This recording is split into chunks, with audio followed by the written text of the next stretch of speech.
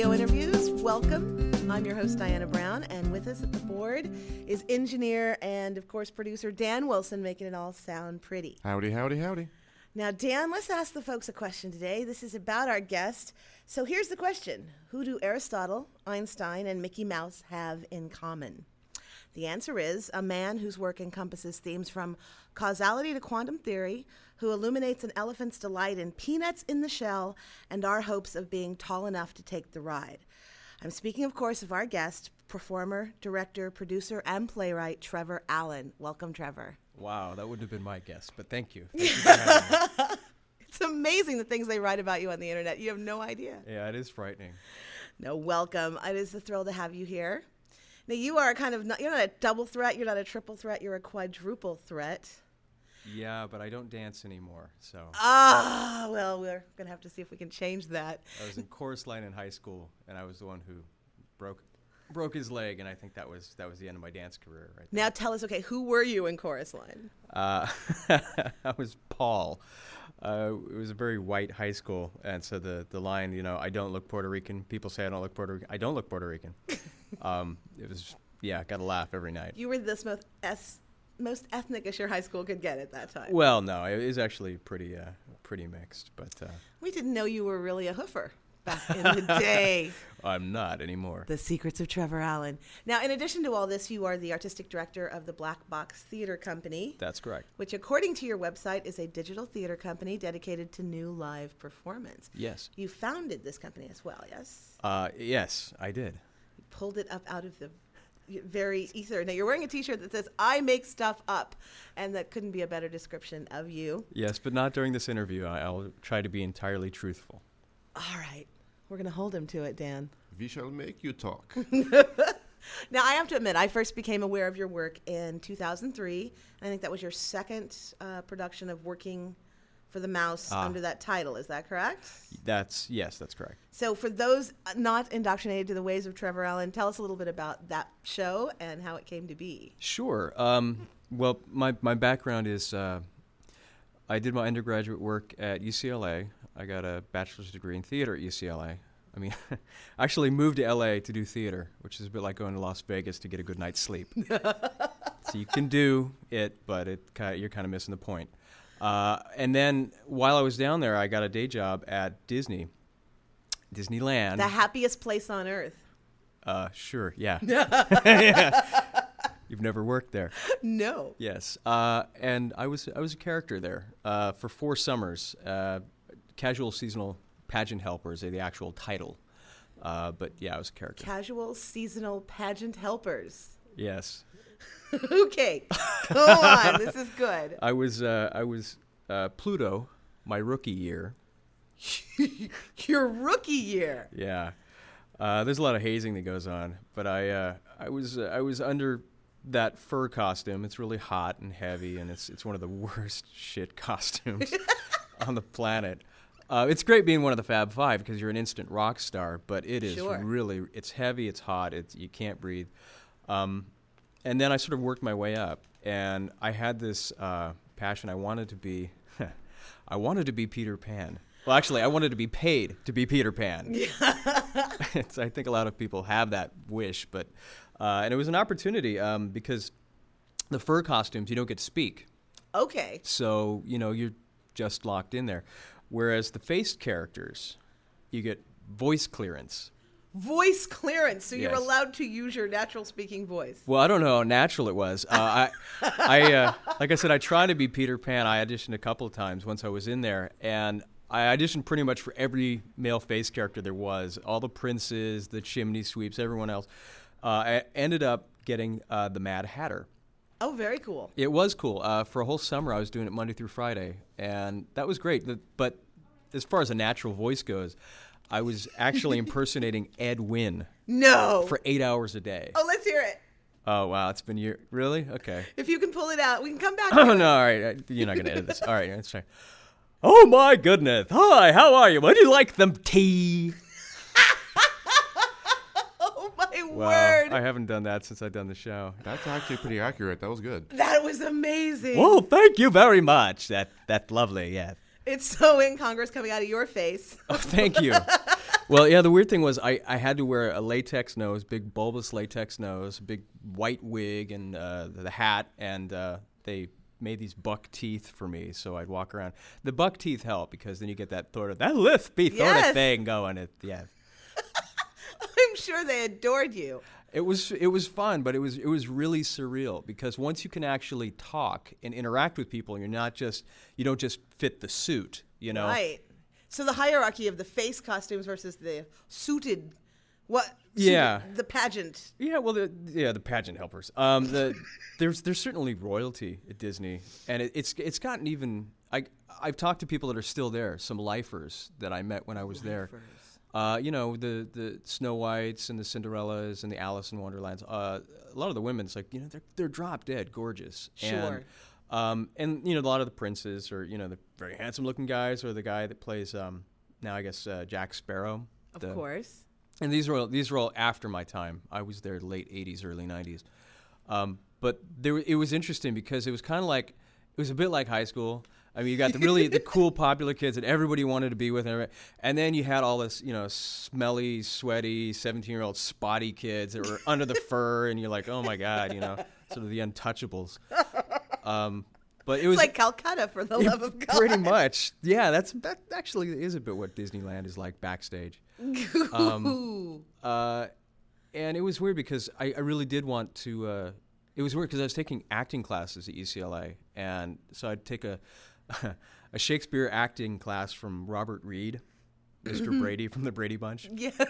So yeah, well, that explains a lot, doesn't it? And then I would go to work, having just done like a monologue from Henry V, and then I would go and pretend to be Ed Wynn for 8 hours, and it was just this surreal. I mean, it was the 80s in Los Angeles, so it was pretty whacked out to begin with, but that was normal. That was life, and I was like, ooh. But I really wanted to be a performer, and it wasn't until I boomeranged up to the Bay Area. I was born and raised here. I only spent 4 years down in Los Angeles. That's the boomerang, okay. Yeah, so I came back up, got back involved in theater, and I decided that I wanted to try and write, but the idea of just jumping in and trying to write plays for other people to read, I was just so sensitive and so like, oh, I don't know, this sucks. I don't know if it's gonna work.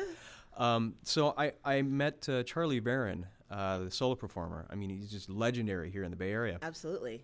And he was teaching a workshop, and I came in, took his class, and then he was teaching another workshop with David Ford. Right. And between those two sort of solo performer fathers, David very much about the directing and the writing, and Charlie really about the performance and the story and how you tell a story.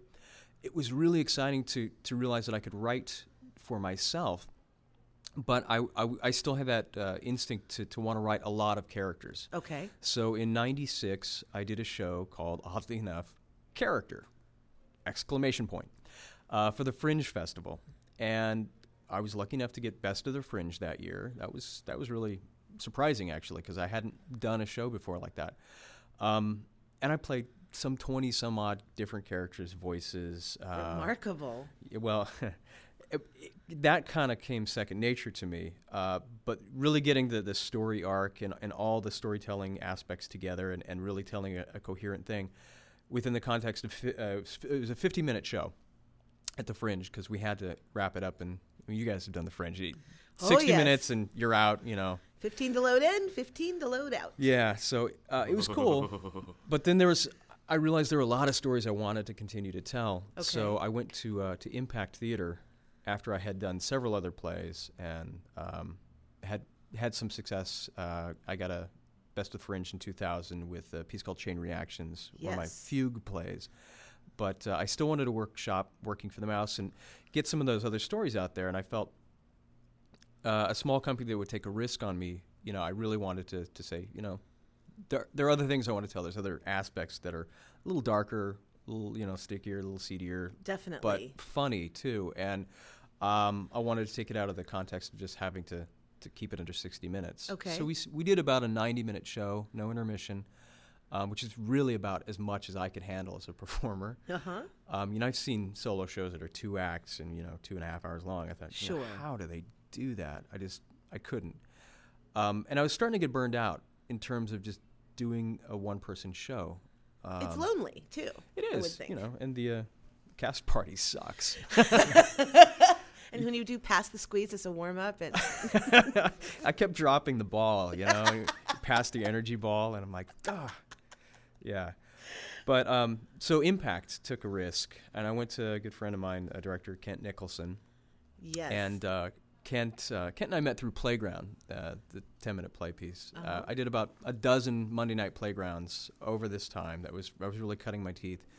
And he consistently, when he directed my stuff, he got it. I had a very odd sense of humor, and he got it. And I don't know what it says about him. I don't want to disparage his sense of humor, but he really was able to take an idea that I would have and really just visualize it. And he's a director I trusted. So as a solo performer, I said, I'm really trying to treat this as a play, but I just happen to be acting all the voices and all the roles. right. So we came up with the context that the costume is really just based on the T-shirt and shorts that I wore as a character at Disney, and that there was this sort of onstage and backstage life, and there was a curtain, and when I would take a break, I would sort of go beyond the curtain, so you would see me like drinking water or toweling myself off, and it was kind of like being backstage. Right. But then a lot of the characters evolved through this process. And we had a really good run at Impact, and then we brought it over to the Exit, ran it there for a while. And so in different incarnations, it's been on the main stage at the Exit as well, which is that 2003. We did a video of it, actually, Right. which is sort of, it's now bootlegged. And then I took it down to Bus Barn, added a little bit more, and felt, stronger with it. I'd love to bring it back out and see if I can do it again. And you would do it again, yes. You would play it? Yeah. Oh, good. Oh, well, I'm so delighted. Don't hold me to it. My knees are not what they used to be. And, Oh, and that's whose not are, what. honey? Yeah, Whose are? I know that sounds weird. No. There are some little people. There are Okay, it does things sound that are weird, required when you get a show produced that require good knees. Yes, but I was the producer, so there's no explanation of that. That No, requires flexibility. in context. Oh, Dan. In context, I had to play a number of little people characters, not midgets. You don't say that word. No. That's the other M word. Mickey being the other one's really Yes. and there was a character who played Donald Duck, who was sort of my mentor. He's actually an amalgam of several people that I met there, but he was literally the stereotypical cigar chomping backstage at Disney, sort of like, Hey, kid, what are you doing? Look, rookie, just listen to what I tell you. like that was him. Not And- what you expect to find inside that duck. Well, suit. or maybe yes. Or maybe yes. He certainly had the attitude. But so I would actually play him physically on my knees. I mean, it was a cheap visual gag, but it really, when you're tracking through a scene, and I was playing like up to 5 or 6 characters at a time, literally boom, boom, boom, one after the other, to see that visual and then get the voice just right away, you knew who he was. Oh, it helps the audience. It's not cheap at all. I recently tried to sort of go through it. Oh, my knees are shot. So, I don't know. It would be interesting to see if we could cast. I mean, obviously we could. There's some really talented young actors out there. Any orthopedic doctors listening, Trevor needs your help. But ideally, yeah, I would love to do it again. I'd love to take it to L.A. I was threatening to for the longest time, and I should have at the height of it when I was getting all the good reviews. And Yes. it was sort of any moment I was expecting to hear the knock from a Disney lawyer. And I did some TV interviews and some radio interviews, and I figured, well, if they haven't busted me yet, the cool thing is I talked to an intellectual property lawyer. It's all fair use. You experience it. It's your life. Yeah, exactly. It's like, I can talk about it because it happened. This T-shirt, I make stuff up aside. No, it all happened. So that was, yeah. So I'm working on a book now. Are you? Yeah. About working for the mouse? Yeah. The working title is Working for the Mouse. Are we hearing it here first? I guess officially, yeah. We scooped it, Dan Wilson. Yeah. Guess what I'm posting tonight? Yeah. The Character Chronicles. So we'll see. I'm writing that down. I've got several chapters done, and I know a really good editor, and she's been going through it. The idea is we're gonna start blog posting on the web, different bits of it, and hopefully drum up an actual publisher. Oh, you will. Oh, this is exciting. I can't wait for this. So that's Working for the Mouse. That's Working for the Mouse. And one final question on Working for the Mouse, although I reserve the right to come back to it because it's such a fascinating topic. I have to know, of all those princesses, which was the snottiest to work with? Wow, that would be naming names. You don't have to say the girl, just say the princess. Oh, just the character? Yeah. Cinderella. Yeah, she was really, she came from nothing, and went she right to worked her her way head? up, and it's I'm so sad to hear that. no. I mean, the way it works, several different women do the costume any given day. And the sweetest then would have to be... Well, the one I had a crush on was Alice in Wonderland. She was, because you guys did share a lot of time together, you being the Mad Hatter. Yeah, it was just me, her, and a 6-foot white rabbit. That's what I call a interesting triangle of love. I've been to clubs like that in San Francisco. I know, and that was just the norm. Trevor, you did mention Chain Reactions, and I'd love to talk to you about that for a little bit. Sure. You did mention that's where you were started playing with structure a bit. Yeah. I started. I wrote a bunch of monologues that I wanted to intercut and to play with a sort of an experimental structure.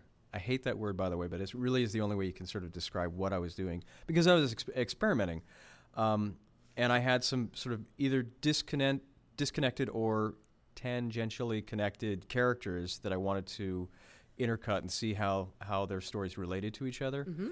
So I did a piece called The Mistaken Variations through Playground, and it was all about different aspects of making a mistake. Okay. And there was a bachelor with a fishbowl, empty fishbowl, and he was contemplating, putting an actual fish in there because he just found out that his girlfriend was pregnant, and he wasn't quite ready for fatherhood. And then there was the girlfriend, and there was this woman who had fallen off the wagon, and there was a man literally in a coma. So all you're hearing is his internal dialogue. Yes. Or internal monologue, sorry. Although he was speaking to his wife, who was on the outside. So I took those 4 characters and fugued them. I use that term advisedly because I don't know that much about music, but the interconnection of the lines, as opposed to dialogue, have a sort of fugal structure. Sure. And I went from there thinking, okay, well, here's an interesting 10-minute play, and it works in 10 minutes. I'd like to do a full evening. So that's when we took it to the Fringe Festival. I did another piece called Synchronicity. Again, sort of loosely themed on some of the different people I knew and characters I had created.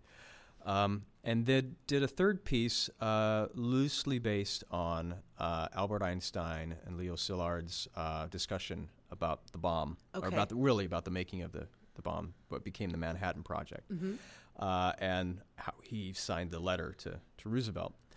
Then I had another character in there, a bombardier, based on one of the bombardiers from over Hiroshima. Right. The other character was a little girl who was actually in Nagasaki, who survived the blast. So a mixture of like some really dark, heavy, serious stuff with some light comic elements. And I thought that was a nice way to kind of get in there. And we did it as a bring your own venue. In a very unique venue. It was. And it doesn't exist anymore, although I understand the Academy of Sciences in Golden Gate Park is about to open. Yes. Very soon. Yes. I'd love to see what they've done with their planetarium. You would. Yeah, but the planetarium that we used, it was the old one. It was like, old school. Like all the effects were literally handcrafted. It was this artisanship that they took real pride in creating all these effects. And you would see them like, it was like, seeing all the strings and all the sort of... Yeah, so that's wonderful. And so we did it in there, and it was like this...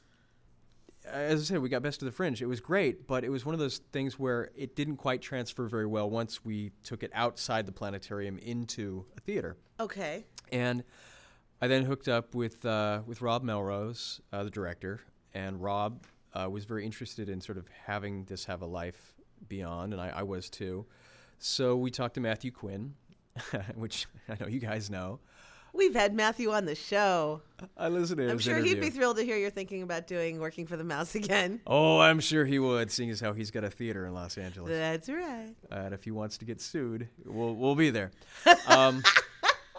So long story short, basically between Rob and Matt, we got a production together at the next stage, and it was fun. But I made the mistake of sort of a kid in a candy store or a kid in a theme park who eats too much junk food. Yeah. I was like, oh, I want it all. So I decided that I needed to have one separate voice for all the characters, and there were a dozen characters.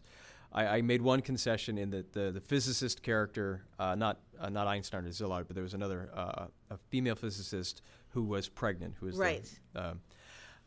She was double cast, so she got two separate monologues that sort of bookended the piece. Because originally it was for 4 voices. Exactly, which I thought was interesting. Yeah. And a lot of the actors. The San Francisco Chronicle thought so as well. They had great things to say about it.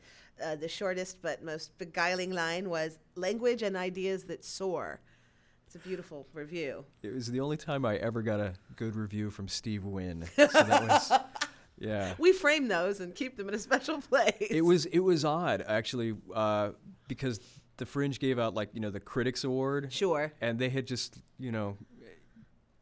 had some bad ink from Steve, who had said there's no experimental theater and he was not too happy with the Fringe, and they were sort of not happy with him, and they announced the Critics Award for that particular year, and Chain Reactions got the Steve Wynn Critics Award.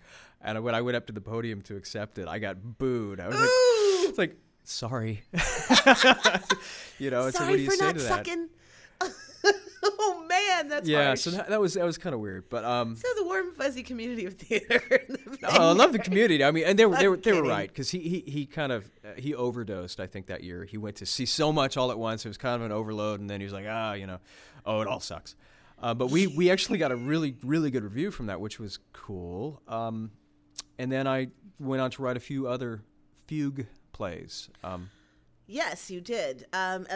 The next one I'd love to bring up would be 49 Miles. Yeah. And for those who are not hip to the San Francisco tour of 49 Miles, please explain that a little bit, and then let's talk about your play. Sure. The 49-mile scenic drive around San Francisco, up and down the hills and around the 7x7 area of San Francisco.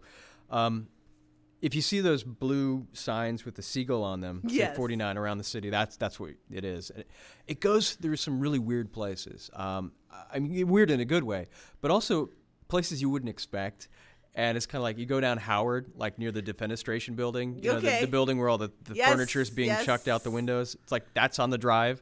It's like, okay, I get that. Right. But then it kind of goes down in some really sketchy, seedy areas, which is great because basically what I wanted to do was either through interviews, which I did a lot of, or just being around some of these areas, take the 49-mile scenic drive and put it on stage. So I worked with a group called Crowded Fire, and we did a bunch of workshops and interviewed a bunch of people and said, what's your experience of the 49-mile scenic drive? And the people that were living and working here in the city had never really been on it. Right. I mean, they've been on it, but they didn't realize they didn't actually take an 8-hour tour. I've never actually done the tour either. Have you, Dan? I live here. Exactly. Okay. Bet you've never been on a cable car either, right? It's I one of was those very things. drunk. It was St. Patrick's Day. And he hopes there are no pictures. I'll bet there are. I bet there are too. Search the interweb thing. So, long story short, we did 49 miles, and I did.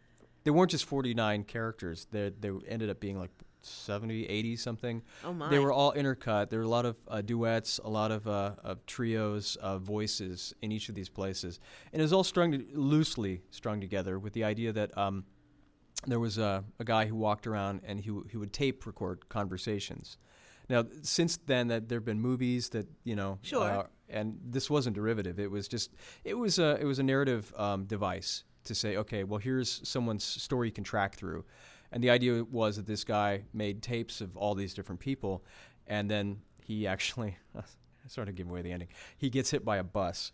And then they find these tapes, and the idea literal was... confluence of events. Yeah, so the idea was that this group of 7 actors, who were the 7 people sort of gathered around him as he was lying, dying on the sidewalk there, they then turn into all these different voices and all these different characters. And the idea is that maybe a theater company got a hold of these tapes and decided to act them out. Okay. So it was working on or not working on multiple levels. But of course.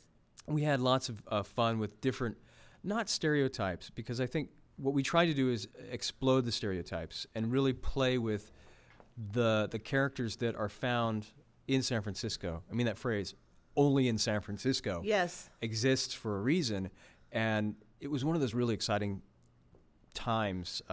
This is right before 2001, actually. Okay. And a lot of the monologues, or a lot of the miles, had something to do with a big bang. Literally the beginning of time and space as we know it in this universe, which interested me at the time. I know it was really pretentious, but I was kind of playing with that. But also, the bang of getting hit by a bus, Exactly. or the big one, the earthquake. Living here in San Francisco, that's always a possibility. And so it was interesting. I didn't consciously set out to talk about a big disruptive event. And yet there was this thread that went through the whole piece. And then I kind of tied it to the fact that this John Doe character, the tape man, gets killed. But all these other characters sort of echoed different aspects of that. And it was fun because it was right during the whole .com bubble bursting. Okay. And there were a lot of other things saying, it's great now, but, shit can happen. Yeah. And, you should be prepared for that. And so many people were just really living in this la-la land, this world of denial, and just like We're everything's sending going to your be dry great. cleaning out via the internet. Yeah. It was the best of times, the worst of times. Yeah, it was absolutely. insane. And then right at the end of our rehearsal process, 9/11 happened. Yeah. And I just remember the first time we all gathered as a cast to read some of the stuff. It took on a totally other resonance that previously we'd been talking about, an earthquake or some destructive thing. Suddenly it was very real. It was very visceral. And it was almost like, are we trivializing something that just happened? And I didn't want to incorporate it. I wanted to live in the sense of innocence prior to an event, because that was really what it was about. Thinking something's going to happen, and maybe it hasn't happened yet, but we sort of lost our innocence in that rehearsal process, and it was odd. We opened up, and what we found was people flocked to the theater. We opened in October, and people were ready to come back, and not just come back and commiserate and meet as community, but share in something. And it was beyond that ritual aspect of it. It was something about just meeting with other people who really perhaps believe totally differently than you do. And there are a lot of different perspectives, both religious and non, in the play, just like the diversity of the city. It's amazing. We had a wonderfully diverse cast. So a lot of the opinions expressed weren't my own, but they were based on people I knew or people I talked to, and they were really diametrically opposed. It's fabulous. And there was something wonderful about hearing those voices intercut and hearing them in the context of what had been a safe place through like this other veil of what had just happened in 9/11. Whole new filter. And suddenly it came alive, and it was too long, and it was me being perhaps precious with a lot of text, and it was, if I were to do it again, it would certainly be shorter. But I didn't see it, but I heard very good things about it. Thank you. Chad Jones certainly liked it, and the quote I have from him from when he then worked at the Oakland Trib was you bring a refreshing lack of cynicism and a keen eye for paradox and sentiment without sappiness. Oh, that was very That's sweet a of him. remarkable review. It was interesting. We didn't get a lot of theater audiences from reviews.